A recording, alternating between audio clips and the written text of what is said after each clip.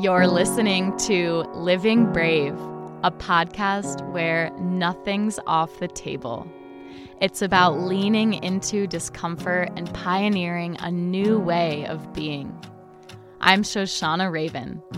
I created Living Brave to break down the shame, stigma, and fear holding us back from living the lives we dream of. Here, myself, my guests, and friends share unfiltered stories and diverse insights to help us get out of our own way, build thriving relationships, and step more fully into our authentic selves. I believe that when we realize we have nothing to hide and truly hear each other out, we clear up a huge amount of mental space. And of course, no one can do the work for us, but we can be inspired to reclaim our lives when we step into this radical truth-telling. So let's get started.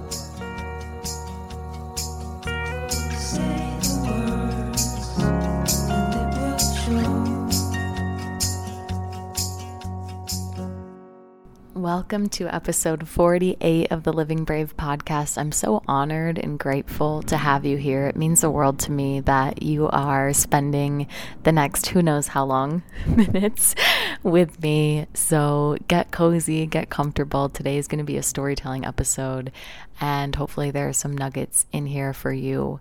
This conversation, it reminds me of when I went live for the first time after my breakup. I went through a pretty serious heartbreak around May of last year, and I went live 3 weeks after and just shared some of the most potent transmissions and lessons that were coming through, and I was shaking. And it almost reminds me of episode 1 of the Living Brave podcast, which feels like lifetimes ago. And I remember my heart beating so fast, recording the episode in a room alone, just knowing the impact that this would have, and also knowing that I'm marking a specific time in my life, and that the concepts, the stories, my perspectives that I'm sharing might very well change in a few months, in a few years. And I think that's a trade-off, right, of being an artist, of being a creative, is knowing that you might put work out there that you might not agree with, that might feel like a sliver of the truth when you continue to integrate and process. But I would be doing myself a disservice. I would be doing us a disservice if I didn't share the truth that was pulsating in my heart and ready to share with you. So today I want to dig into some of the takeaways, the lessons from my recent plant medicine ceremony in Southern Colorado that I did in mid-April 2022. So before I dig in today, what's moving with Living Brave? We are on a rocket ship. When has it not been a rocket ship? I don't think I've ever felt this good in my life. And I think that when we look at when our business, when our mission, when our community is feeling the most alive, right, as an extension of our heart, it's really when you're feeling the most lit up. And I think sometimes what happens is when we're feeling off and we feel like there's something to fix and we feel like there's a strategy outside of ourselves, it's like we're making ourselves wrong. Like, what is this thing that I don't have? What is the reason why I'm not where I want to be? And what I always like to come back to with my clients is there's nothing to fix. There's just growth over time. You're right on time. Stay focused.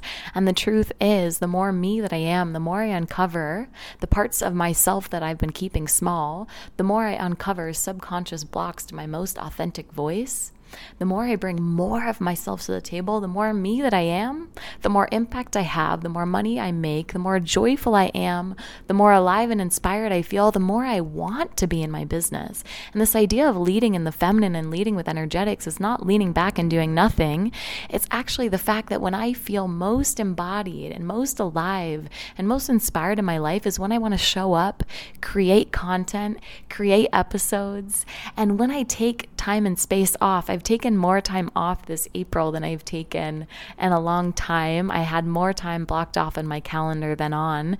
We led a 15-woman retreat in Colombia at the heart of the world. That's what the indigenous Kogi tribe calls the space, the heart of the world. The energy in the land is so vibrant, and the sounds of the jungle, falling asleep to the sounds of the jungle at night, and leading coaching on the beach underneath the sacred temple, and floating down a river holding hands with women that I adore and I coach and I'm friends with, and doing a salsa twerk class and getting high on weed for the first time in years with my clients and falling on the floor laughing, and taking space to fill your cup And every time I do that, and when I logged off this past weekend for 3 nights of one of the most transformational experiences that broke my human down, broke me down so I could rise up from the ashes, stayed up all night going through portals of extreme discomfort in my body, going through what felt like channels into the ethers, into the solar system of thoughts,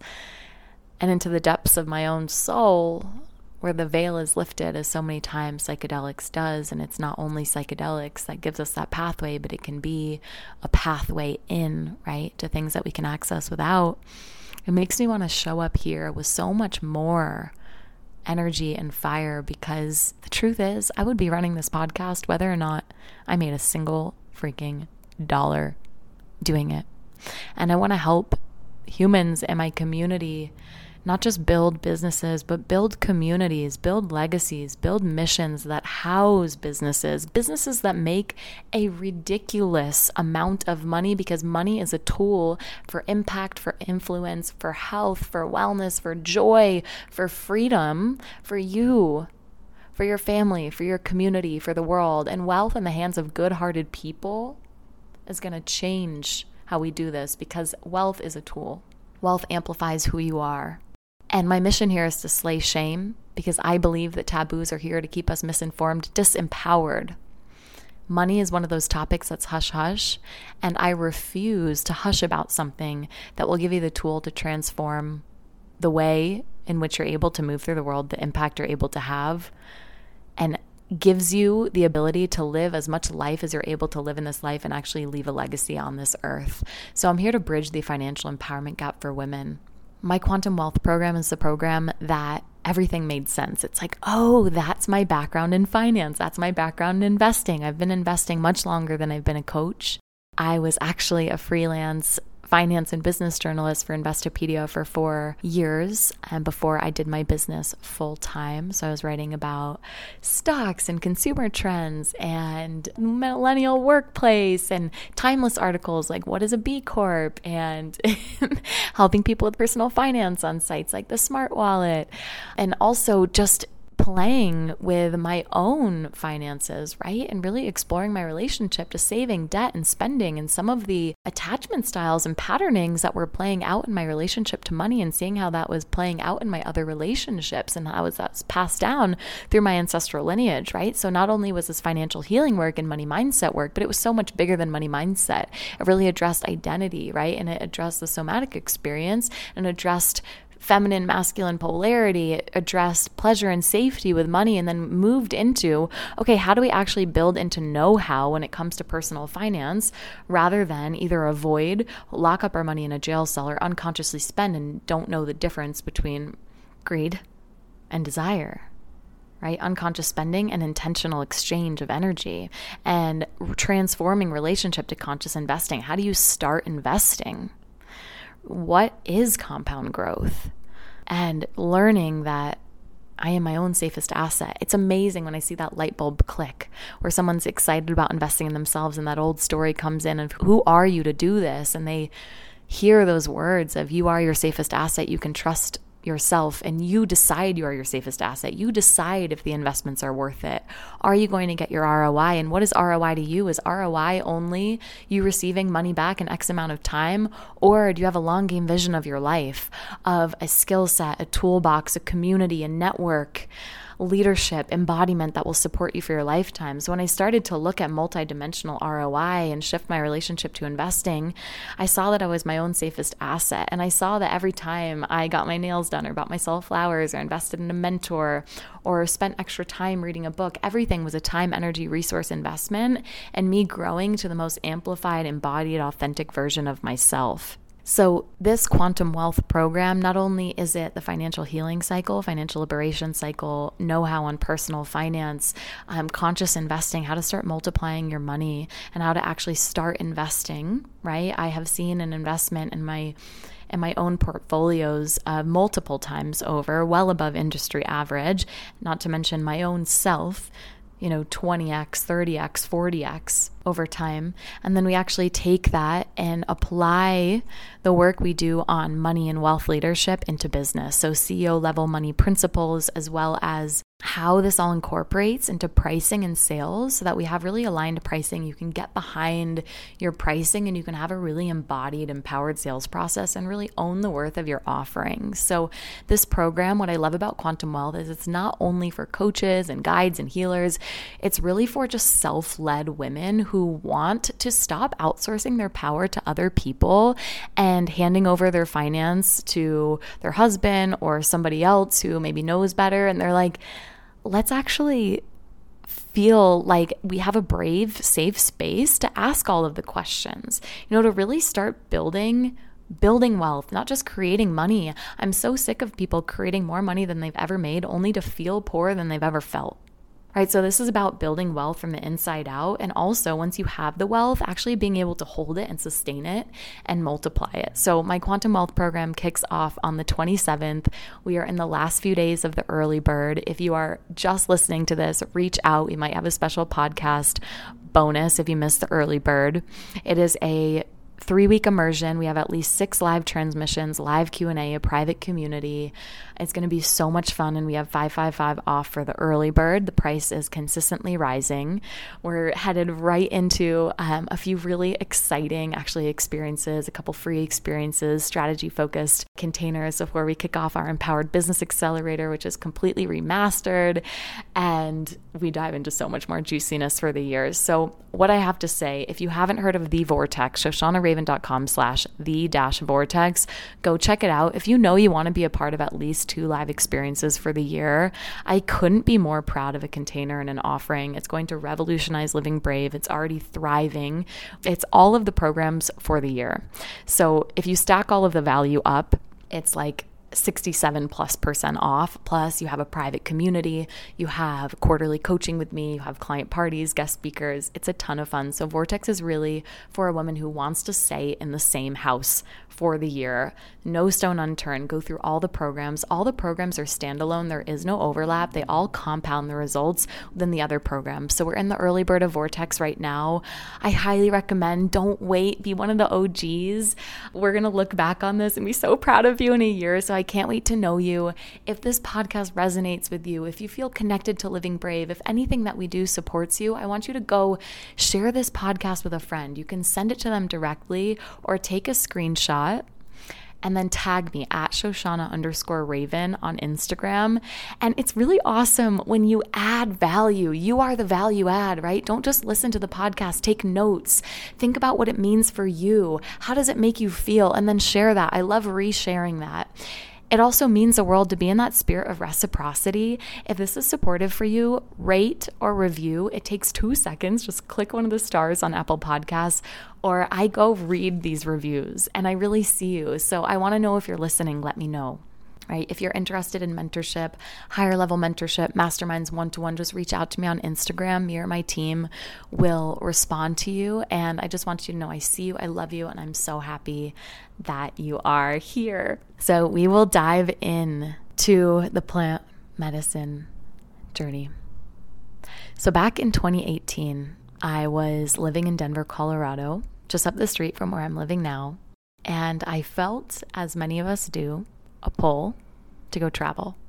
I was like, are you kidding me? I just spent years traveling. I just finally settled down here. All of my friends already don't believe that I'm staying, and you want me to go again? And I had just kind of fallen in love with my former partner. But I had a voice come to me and it said, go to Colombia, the heart of the world. And so I remembered that I had connected with a yoga retreat center years ago when I was going to go work there, but it didn't work out. And I reached out to them and they had a slot open for a resident yoga teacher on site for September. So I went to Colombia and I spent 5 weeks at the heart of the world at this beautiful resort center right at the base of the Sierra Nevada mountain range on the beach. It looks like you are inside of a vision board. And I had always heard about ayahuasca and I had always heard about plant medicine. I have a deep reverence for the tradition behind it, and also for the intensity of really what psychedelic experiences are. I definitely have a lot of experience with psychedelics, with LSD, with psilocybin, but I knew that ayahuasca was something else, right? They call her the grandmother And if mushrooms are like the grandkids that make you laugh and they're goofy and playful, ayahuasca is like the grandmother who knows what's up, right? So I always told myself, I listened to these beautiful, magical stories of people healing their ancestral lineage and flying over their body and through space on ayahuasca. And I thought, I'm not going to seek it out. I'm going to wait for it to seek me out. So the week I get to Colombia, there's an ayahuasca retreat happening the week that I get there. What are the chances? And like, you know what? I'm still going to let it come to me. I'm not going to ask if I can be a part of it. Lo and behold, they asked me if I want to be a part of it. And some of you might have heard me talk about the story with the farmer's egg, peeing in a farmer's egg, healing my stomach issues. Essentially what happened was I was overconfident. And this is something that I'm so proud of. And there's a shadow to everything. And confidence is 90%. Confidence is 90%. There is a 10%. And so I was definitely overconfident going into ayahuasca, thinking I'm just open to whatever message I need to receive. I want to connect to the earth. And I remember at dinner that night, which the Colombian shaman that we worked with, who is an indigenous shaman, did not have us do dieta, which is a very interesting thing. There are varying degrees of how strict the diet is a few weeks or even a month before. So I had no dieta, and the taita, which is what they call him, was okay with that. But I found out that night that you purge. It's like, oh yeah, you might throw up. I was like, oh, interesting. So we sit in the ceremony, and I remember thinking, we're underneath this beautiful sacred temple. And I remember thinking, what if nothing even happens? You know, so confident, like nothing could touch me. And so the medicine hit and the forest started becoming alive. And all of a sudden, my head is in between my knees and I'm vomiting and my mind is racing at 1,000,000 miles per minute. And what happens on ayahuasca is it's like DMT, right? So the realizations are happening so fast that often you come to this beautiful revelation and then it slips and you forget what even happened. You're on to the next thing. It's very fast and it's almost like it's quantum growth. It's quantum healing. It's like you can move through lifetimes within an hour. And so I'd be moving through all of this and then realize, oh my gosh, my head is in between my knees. And so while everyone was done purging, I found that I was purging the entire night. And what ended up happening is I was sick and I could not get out of the purge. I was fighting. My body was fighting the entire night. It was like, and I remember someone came over to me and said, you know, your stomach, it's like a walk. It needs to be cleaned. And right now it's trying to clean itself. And so the whole night I couldn't throw up. I was trying to make myself throw up and it felt like I was crying for the earth. I was throwing up for the earth and nothing would come out. So I took another cup and I thought, this has been so stressful on my body. I don't know if I can come back another night, so I might as well try another round. And I was kind of in and out of sleep and just in deep body pain. But I did have this experience, as you do on psychedelics, of an experience of me and me. And I remember the first time, right, and psychedelics is a pathway. The first time I was working in New York City, right after I graduated, before I quit my job and took a one-way ticket to India, and I was working 60 plus hours a week, 6 days a week. And I went to a Bikram yoga class. That was like my safe haven. And I was in dancer pose and I looked at myself in the mirror and I had a voice come to me. It just said, "You are so tired. What are you doing? You're so tired." And I left yoga class and I called one of my good friends and I said, has that ever happened to you? You know, in yoga class and you just talk to yourself? And years later, she's like, I get it. You know, that's you. That's your higher self. That's you experiencing you. That's the observer, right? The core of all spiritual teachings. There's the human and the ego and the one who lives through the world and the one with the changing personality. And there's the one who observes and the one who is unchanging and the unborn, undying self. And so I find that my experience on psychedelics, it gives me a deep experience of being one with myself, but separate from myself, right? So I tuck myself into bed. I'm like, what do you need? And I had a beautiful experience of watching myself grow up and seeing all of my quirks and feeling my body and feeling deeply in love with myself and seeing my life flash before me and really having a deep, deep love for myself. But I held really that ayahuasca in my body for weeks after. I was really fatigued and quite sick for about 2 weeks after that first ceremony. And I emerged from my room after 2 days. I didn't leave my room for 2 days and they swept me away and they said, the shaman wants to talk with you. And I had I went into this back room and I laid down, and the shaman had black silk and a farmer's egg and almond oil, and he had me sit up and he rubbed the almond oil on my chest, and I repeated my name and my birthday, and he rubbed it on my forehead, and he pinned this black silk from the crown of my head to my ankle. And he took the farmer's egg and he put it on my stomach, and he karate chopped it on my stomach, and it didn't break. Someone in the room said the egg changed colors. And I just sat up right away. And the shaman said, cut out the top of the egg, pour out the yolk, pee in the egg, put the egg in the sun, and in 60 days, your stomach illness will be healed. You have a blood ball in your stomach. You think you eat healthy. You're eating chemicals. And the truth is, people die from this in Peru all the time. I'm like, okay, well, I'm definitely gonna do this.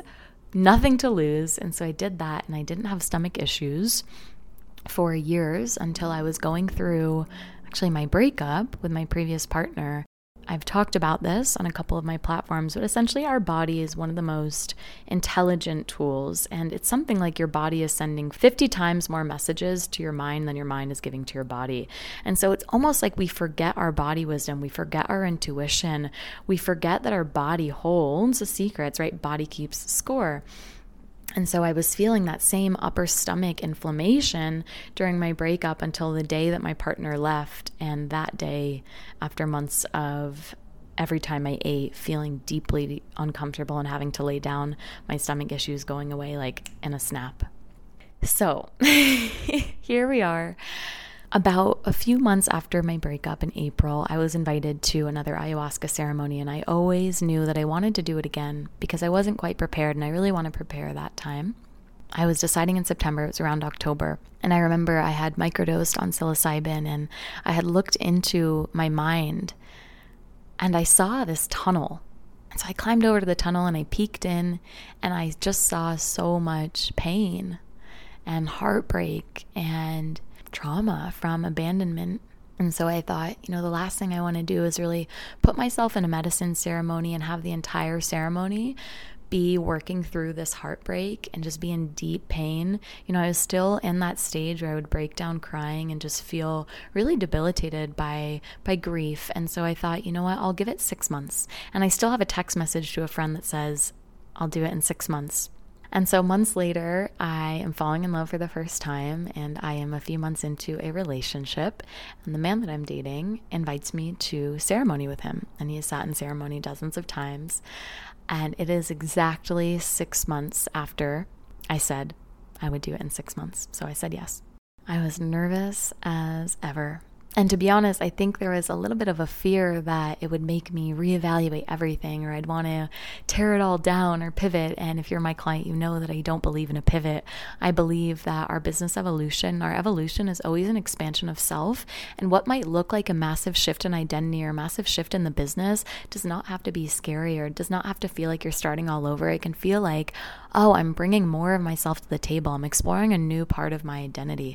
But still, there's that fear, right? And that fear of change. Although myself coaching as I would a client, saying you don't have to fear any change, anything that falls away, any realization that you have, it's always in your highest. You can always know that what's for you will come back around. And if not this, something better. And you can always trust in the natural cycle of things. And you can trust in your inner knowing rather than quiet your inner knowing in exchange for a false sense of safety and comfort in what you've known. Redefining risk, redefining safety. But still, I was scared. And so we get to the ceremony, and it was really nice having my current partner there, and he was across the room. They actually divide men and women in these ceremonies, and it was definitely a different setup. At many times during the ceremonies, you come to and you realize I am in the middle of southern Colorado. We're staying at the ranch in the middle of nowhere, this Airbnb, and we are drinking Amazonian root with a group of humans I've never met in the pitch dark with a shaman, and I had just gotten back from Colombia. And so can you really make this stuff up? I just got back from a retreat in Colombia where I was coaching 15 beautiful women underneath the same sacred temple where I took the plant medicine for the first time 4 years ago, days after I got back from Colombia where I host the retreat. I'm in southern Colorado in the middle of nowhere taking plant medicine with a shaman from the same region of the world where I took the medicine for the first time, where I just returned from. And so I set up my little sanctuary with my mat and my sleeping pad and my blankets, and I had my blankie. I have the same blankie that I've had since I was a child. I don't know how it's still intact, although it's falling apart. I had my earplugs and my rose water. I was ready to go. And so they call up the men first, and the men who are drinking for the first time, the men who have already drank, the women who are drinking for the first time, the women who already drank.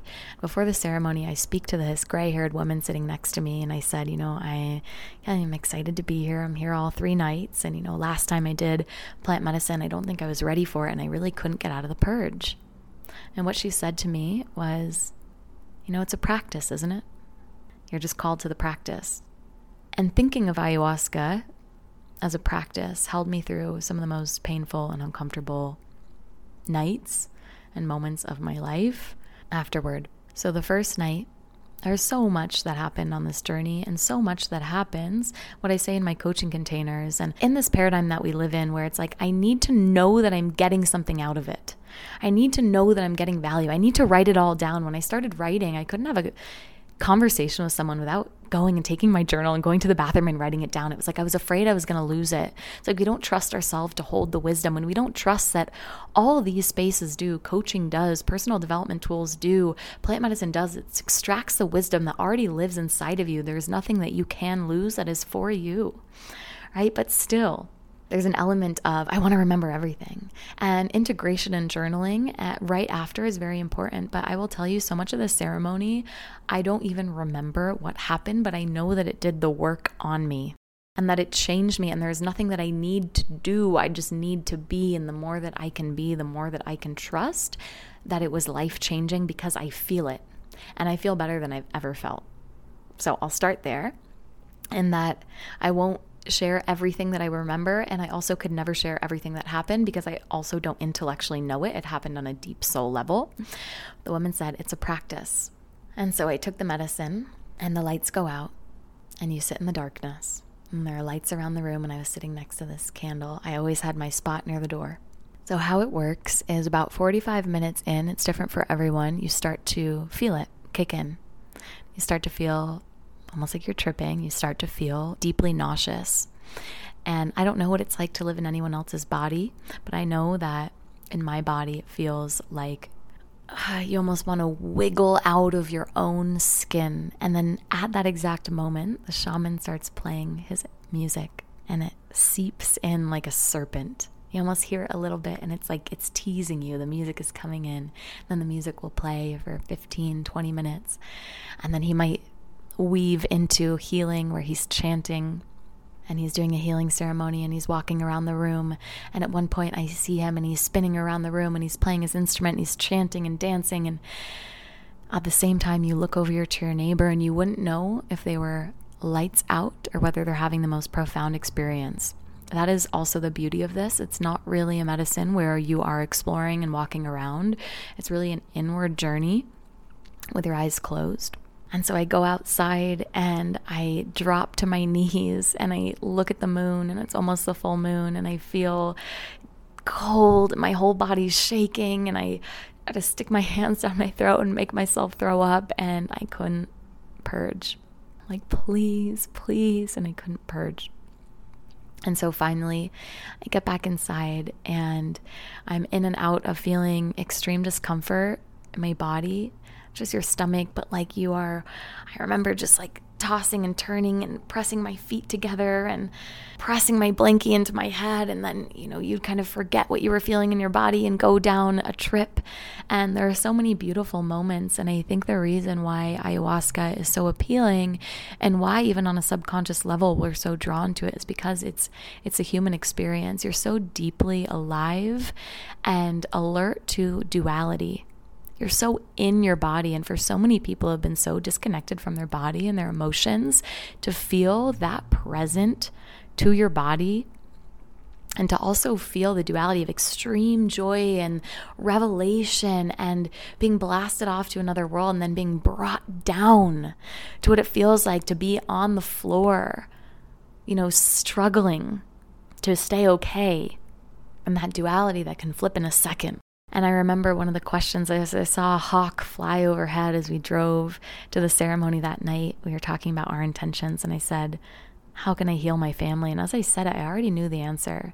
And so that was one of the main lessons of ayahuasca is, the answers. You know the answers. So I knew the answer was heal myself, and I knew the answer was love, and I know the answer is always love, and it always boils down to love. And so the message the whole night was, love dissolves all. And so I would see the faces of some people who have even reached out and tried to hurt me with words and who have tried to hurt me in their actions. And I just watched love dissolve all, knowing that why relationships can be so hard and why that intimacy can be so hard is because in the presence of the purest love, everything that's not love will be brought to the surface so that it can heal. And that if there's anything in your life that's feeling sticky, or anyone who feels like they're not fully accepting you and your radiance and your joy and your love, all it is a cry for love. And so can we bring this radical acceptance? And I know during the hardest moments, and as my partner walked out the door from me, the easy thing is to hold on to anger and resentment. And I remember what my dad told to me that night. He said, the hardest thing is going to be loving him through this. So I always remembered that love dissolves all, and that my job on this earth, my dharma, my soul's purpose is to be an embodiment of love and seek the joy. And so the second day, we wake up. So basically you go through the entire night, and around 4 a.m. there's a healing ceremony with all of the men. They sit in the center and they have their shirts off, and there are people who are walking around, touching your head, rubbing holy water on your back. The shaman is walking around chanting. And then the women go in the circle. So after that, you sleep for a few hours and you wake up. And my partner walked over to me in the morning and just looked at him, and he gave each other a hug. And I said, it's all a cosmic joke. And also, I want a strawberry. I'm hungry. So we left. We got back to our Airbnb. And on the way back, this is his 30-something time. And he said, yeah, it was amazing. It was brutal, but it was amazing. In that moment, I felt a deep sense of, and not frustration, but almost like, when you're at a loss, right? Like, gosh, that was so hard for me. I only drank once, and I was so, I thought that I might wake up even with my stomach upset, like I did in Colombia when I woke up, and I was like, I'm still nauseous.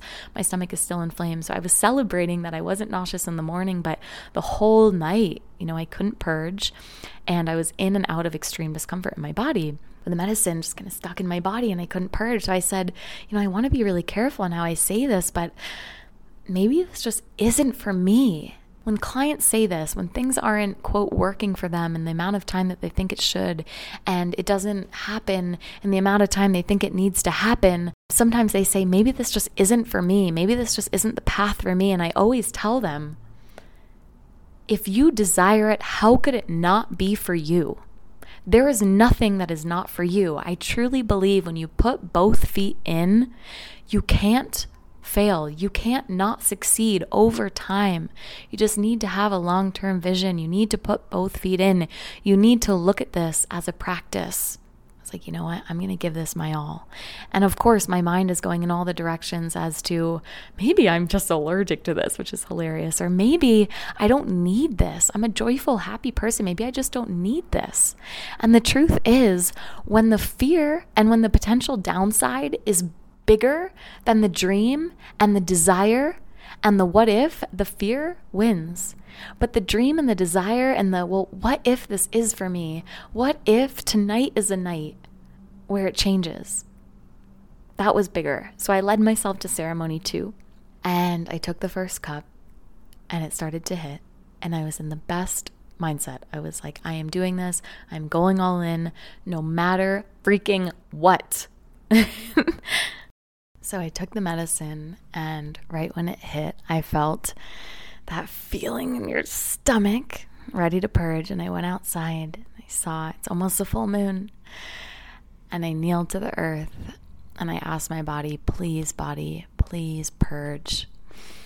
and I was dry heaving, and finally a little bit of the medicine came into the earth. And as I'm starting to trip, I see it looks like blood seeping into the earth. And I thought about how beautiful, how I've never thought. I have so many clients who have sacred ceremonies with their period and with their period blood. You have to see it to really experience the cycle, right, of this recycling of energy and this purging and this release. And so it was a beautiful experience of watching just a little bit of the medicine seep into the earth. And I looked up at the moon and I tried to throw up some more. Nothing else would come out. So still feeling really wrecked in my body, I led myself back inside and laid down and really fought through extreme discomfort, and also went through a really beautiful trip. And that lasted about 3 hours. So when I could finally get myself to check the time, I had a little watch that was next to the candle that I would tilt the candle over and see what time it was. I saw it was about 1 a.m. and I had 3 more hours. And the way that I had gotten myself through the first cup in that experience was actually convincing myself that I was never drinking ayahuasca again, that I was sure as hell not drinking a second cup, and I was not coming back the next night. I had actually gone so far to make myself feel better about that by saying, listen, you're not seeking anymore, which is something I will come back to in this episode, like this realization that I'm not seeking so much anymore. And I love and I honor and I cherish those times. And I know there will be times again in my life, but especially at the beginning of your spiritual journey when you're just seeking, like you're feeling the questions bubbling up and you're seeking truth. It's like, I know truth. I feel truth. I love myself. And that was a beautiful feeling, and I still believe in it. But I was like, I don't need this. And I'm sure as hell not putting myself through this anymore. And that was the only way I could get through the pain. And it's so interesting how we forget the pain, isn't it? Like when you go through a breakup and a heartbreak and you say, I never want to fall in love again. And someone smiles and laughs and they say, you will. This will end. But if you knew how it would feel and you could really remember, would you do it again? It's like your body helps you in forgetting. And I think that's probably what the pregnancy journey is like, right? It's like you go through the most excruciating pain of your life, and you might even think, oh my goodness, could I ever do this again? And then you're like, I'll do it again. My client, Katie, who just birthed a child in the most beautiful way, it's like, it was pretty fucking badass, right? After the fact, you can say, that was pretty badass. Let's do that again. And so finally, I'm feeling better, and I'm thinking about how I tell my clients, if the dream is bigger than the fear, the dream wins. Am I really willing to wonder what if? Sometimes I say, it's okay if you're willing to wonder what if. Like, I'm willing to wonder what if I don't go skydiving tomorrow. Okay, it could be beautiful, but you know what? I'm willing to wonder what if. Sometimes when I'm making big investment decisions, or I'm thinking about speaking my truth or taking a leap of faith, like, am I willing to wonder what if at the end of my life, in a year, in 2 years, like when I watch that program happening or it fills up, am I willing to wonder, what if I just trusted myself? What if I trusted my gut? And if the answer is no, I go for it. And I live a story that I want to tell later on, right? I live a story that I want to be proud of. And I live a life that if my clients peeked behind the scenes, I would be proud of. And they would say, wow, I want to work with her even more, right? So slowly, little by little, minute by minute, the dream started getting bigger than the fear.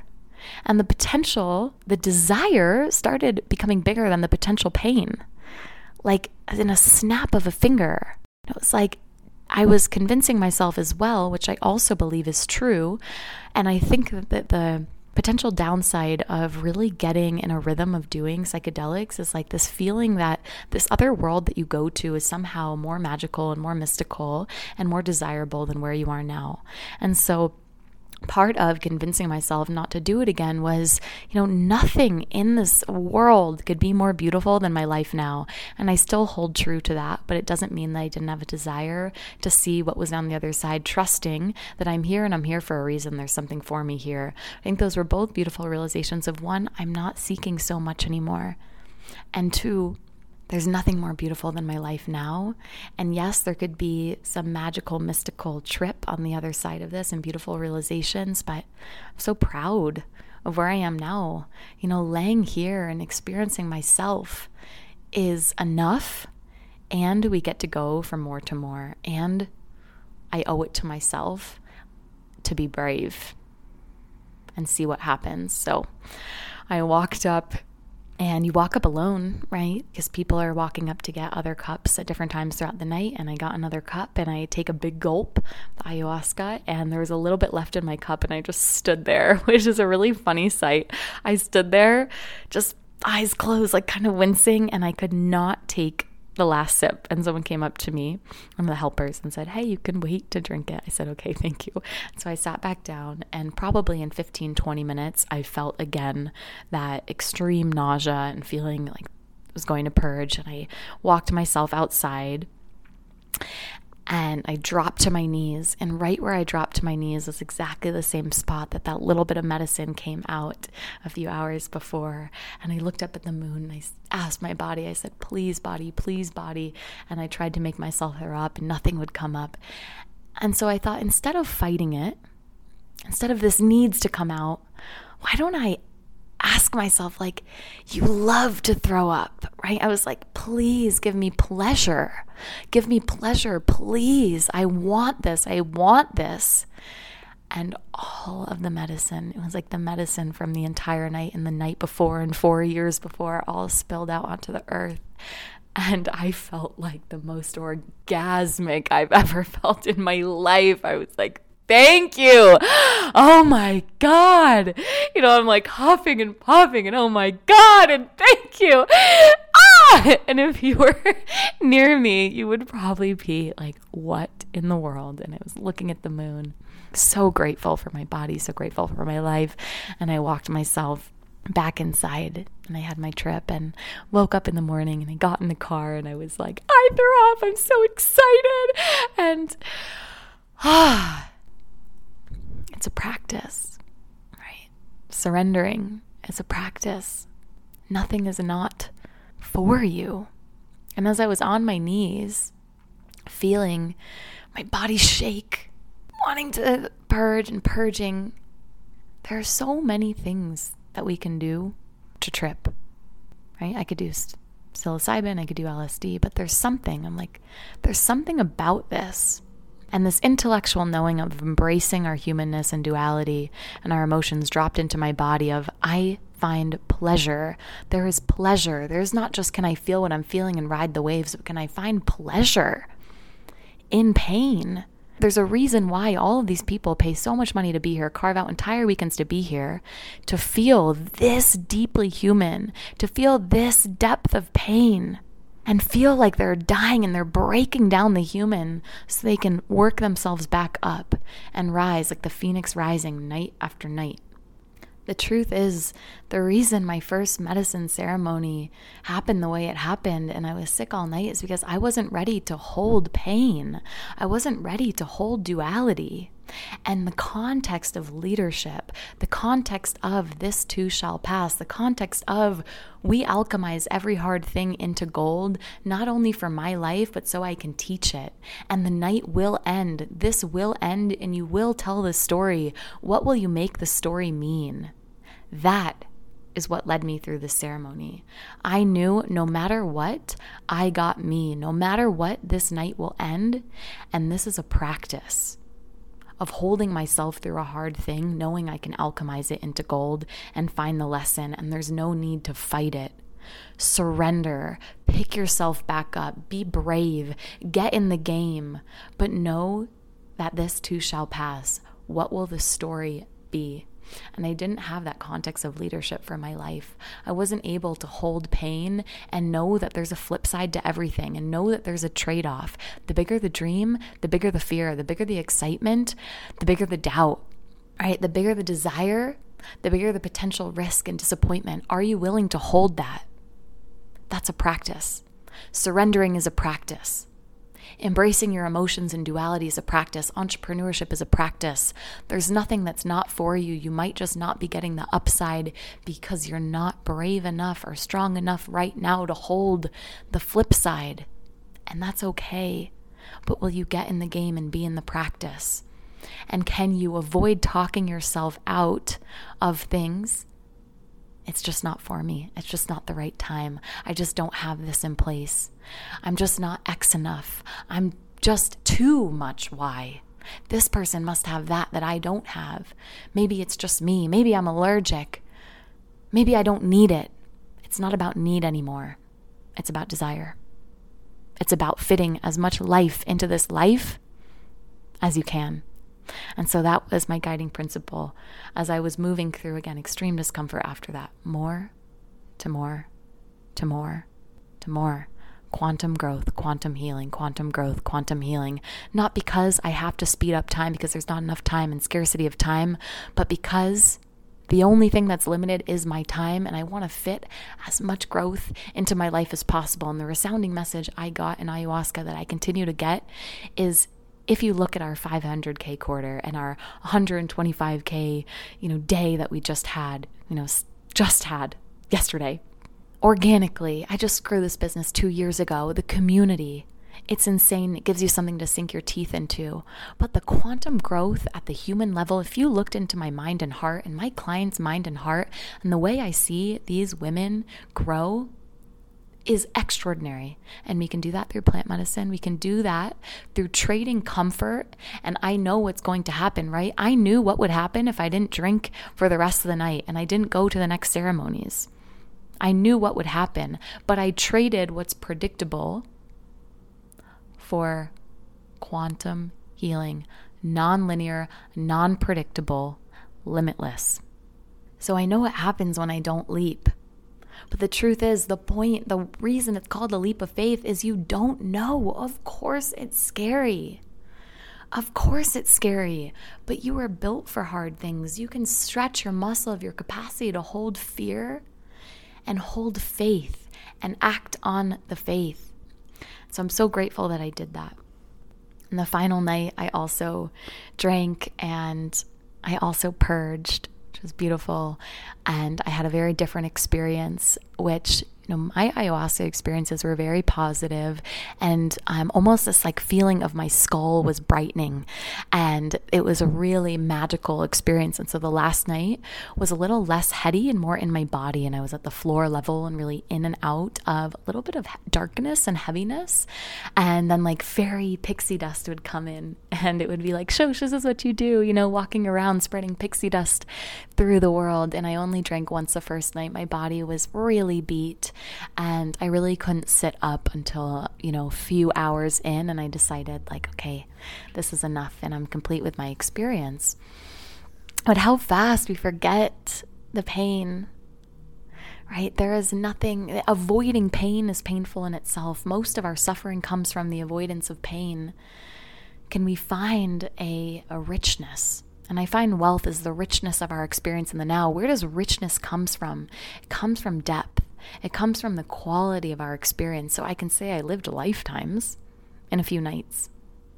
One of the messages that always comes up is a love for self. Is a resounding love, but a love for self. And I think coming into the ceremony, I was really looking at what parts of myself am I still rejecting, right? Because I know that I grow as I bring more of myself to the table, and any parts of myself that I'm hiding are parts of myself that I'm rejecting. And how messed up, It's yes, gifts of imperfection, and how can I love my imperfections? But we pick and choose what imperfections we want to share with other people, right? Do I love the part of myself that feels abandoned? Do I love the part of myself that needs validation? Do I love the part of myself that feels jealous, right? So it's please show me the parts of myself that I don't love so I can heal that. And what I found was, darling, there is nothing not to love.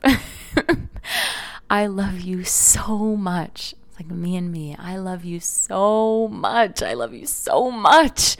And it was this compounding love, but why is that not enough for you? And I had a little cry. Why is that not enough for you sometimes? And isn't that the human experience, right? So I'm excited to explore and dig into that more, but There is nothing not to love about your quirks, about the way that you express yourself. And even looking at my nails right now, there's this hot pink and cheetah. And I remember thinking, you even have a little bit of shame around your nails. Like, don't have shame around anything. I found that I had a bit of shame around the way my past relationship ended. And I haven't been totally transparent around, I wanted to make it work. I have shame around the part of me that was rejected, right? The part of me that was in a relationship with someone who didn't want to do the work anymore. Said, I don't want this, I want something else. And he said, I can't give that to you, right? The shame we hold around, when I saw the medicine seep into the earth, the shame that I remembered around just having a vulva, having a period, shame around being sexually expressed, shame around the first time that you explored your sexuality and you were like interested. What do genitals look like? Maybe you made out with a friend, or so many people that I hear stories of the first time they decorated their pussy or the first time that they explored with a friend, and the shame that they still hold around that. And it emboldened my mission here even more. And in a moment, I thought, oh, is Christian looking at me, my partner? And I thought, what would you act like if he was looking at you? And I thought, what would you act like if your beloved was watching you always? And I had actually a mentor pop into my mind, Ashay. And I was like, oh my gosh, that's how she moves through the world, as if her beloved is always watching her. What if I move through the world in that sensual, sexual, embodied way as if I was always being witnessed? And so that is like a deep, and that's not because I need to be seen. It's because I think us as women, we get pleasure, so much more pleasure, having someone who's witnessing. So could I get pleasure by enjoying myself always in the company of others, imagining that there's someone that's there, even if they're not, and live in that deep sense of pleasure as if someone is watching? So that was so much fun to have that realization. So what psychedelics do, and what getting us out of our natural rhythm does, it allows us to look at our lives and look at the way that we're living in a new way. And so I know that I'm here to experience such extreme joy and to have a joyous relationship with myself, and to really look at your relationship with yourself as the foundation of everything. Every rock bottom has been a realization that I've lost footing with myself, that I don't enjoy time alone. And so this beautiful space to cozy up with myself and to talk with myself and to crack myself up and to cry. And I remember there was one part of the night where the shaman was twirling around the room and chanting, and the chant lasted for like 30 minutes. And at the end of the chant, it's dead silent in the room. And I just thought to myself, what if I just yelled out, "Encore!" And I started cracking up and laughing. And I couldn't stop imagining encore, and me sharing with my dad, who I have such a fun relationship with, about, that moment, and almost just like, all right, Shosh, here we are. Why don't you stay a while? And all my accents were coming out. And it's like, you know what? Why don't I really just have so much fun with myself and seek the joy and sprinkle fairy dust everywhere I go? And I remember when I was down on the floor level and feeling like the depths of what this experience could be, and almost like this wormy kind of underworld, all of a sudden this like pink sparkly world just started floating into my horizon. It's like, I'm home. And not to bypass, but because life is how you look at it. You decide a pixelated world of fairy dust right after the feeling of being so empty, of being hungry, of knowing also what it's like to not have access to that. And if I can have access to that fairy dust world, it's a disservice to not share that. And you know what I trade off? I trade off being relatable. And this is something that I explored with my clients in Colombia. It's like, I'm afraid that if I'm joyous all the time, I'm afraid that if I'm celebrating and I don't reach for the pain to justify the win, and if I am so successful and I'm so happy, that I'm not going to be relatable anymore. And you know what I say to that? Is relatability a core value? Do you look up to the people you admire? Do you think Lady Gaga cares about being relatable? Or is leadership about having the courage to go first and actually be unrelatable so that you can relate to the people who have just been looking for somebody to show the way? So this true wealth only exists now, in the way that we experience our life, right? And you might have walked by me and seen me during ceremony staring at a candle and thought, oh, this woman is tripping her mind away. But when's the last time you had an experience of looking at something like a candle or a flower or the sky and marveling at how the light is hitting your skin in just the perfect way, and looked at a candle? And have you ever seen a candle? The top looks like the whole thing is solid. There are these see-through candles, and in between the top layer and the base, there was this area of liquid. And there are these little bubbles, these little air pockets that looked like pearls. And just marveling at the beauty of a candle and the light and you and yourself in this moment. And there's always that opportunity for true wealth. The thing about true wealth, your experience of the now, the richness, the depth, not always the beauty, but in the aliveness, is that it's a magnet for more wealth. And money, when we talk about business, is simply a tool to create true wealth. Money is nothing but a value placement and something that is exchanged energetically for wealth. So I want us to take a look at how we're living and know that something like plant medicine, something like investing in a mentor, something like taking the trip, something in a later date, it's not going to give you wealth now. There are no answers outside of you. Get yourself in spaces. Get yourself in brave spaces. Put yourself at the edge so that you set yourself up to have transformational experiences. You set yourself up to decide that you're going to have a breakthrough, but don't be fooled in thinking that there's something outside of you. These are all tools that unlock truths within you. There is nothing more beautiful than your life in the now. One of the greatest compliments that I ever received in my life was, you act like everything is so deep and nothing matters. And so can we move detached from control of what needs to happen, and yet deeply caring, noticing when you walk through a room how loud your footprints are on the floor, treating every single person that you come across like a human that just wants to be seen, heard, belong, understood for who they really are. And anyone who attempts to make you feel like you don't belong, who attempts to make you feel like you aren't loved, is fearing a lack of that within themselves. And can you dissipate that and dissolve that with love? And can you find the richness and the depth and the meaning and the heartbreak, and then crack yourself up at the same time? So I love you. Thank you for listening. I'm looking at my notes. I'm like, oh, also, it's really important that you know I was also a funk star in a past life. I was a Motown singer. And that was a really beautiful vision that I had. There's so much more to share with you. But there is nothing that's not for you. It is a practice. Keep your eye on the long game. Have the context of, this night will end. This will end. And in the end, I won't just want to do over the good parts. I want to do over everything. I want to do over the heartbreak. I want to do over the falling to my knees, begging the moon, begging my body to give me a release. I want to redo picking myself up from the ashes, and you can't pick yourself up from the ashes unless sometimes you allow yourself to be in the quantum crumble. Are you willing to trade what you know and safety for desire for the dream? When the desire is there, when the dream is there, you're able to hold the fear. You're able to hold the potential downside. Can you move through the world as if your beloved was watching? How would you show up? That's magnetic.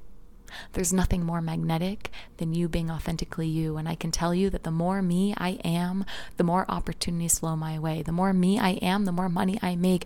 The more me I am, the more good I feel. The more good I feel, the more easy it gets, the more natural it is, the more I want to show up for you, and the more I can hold.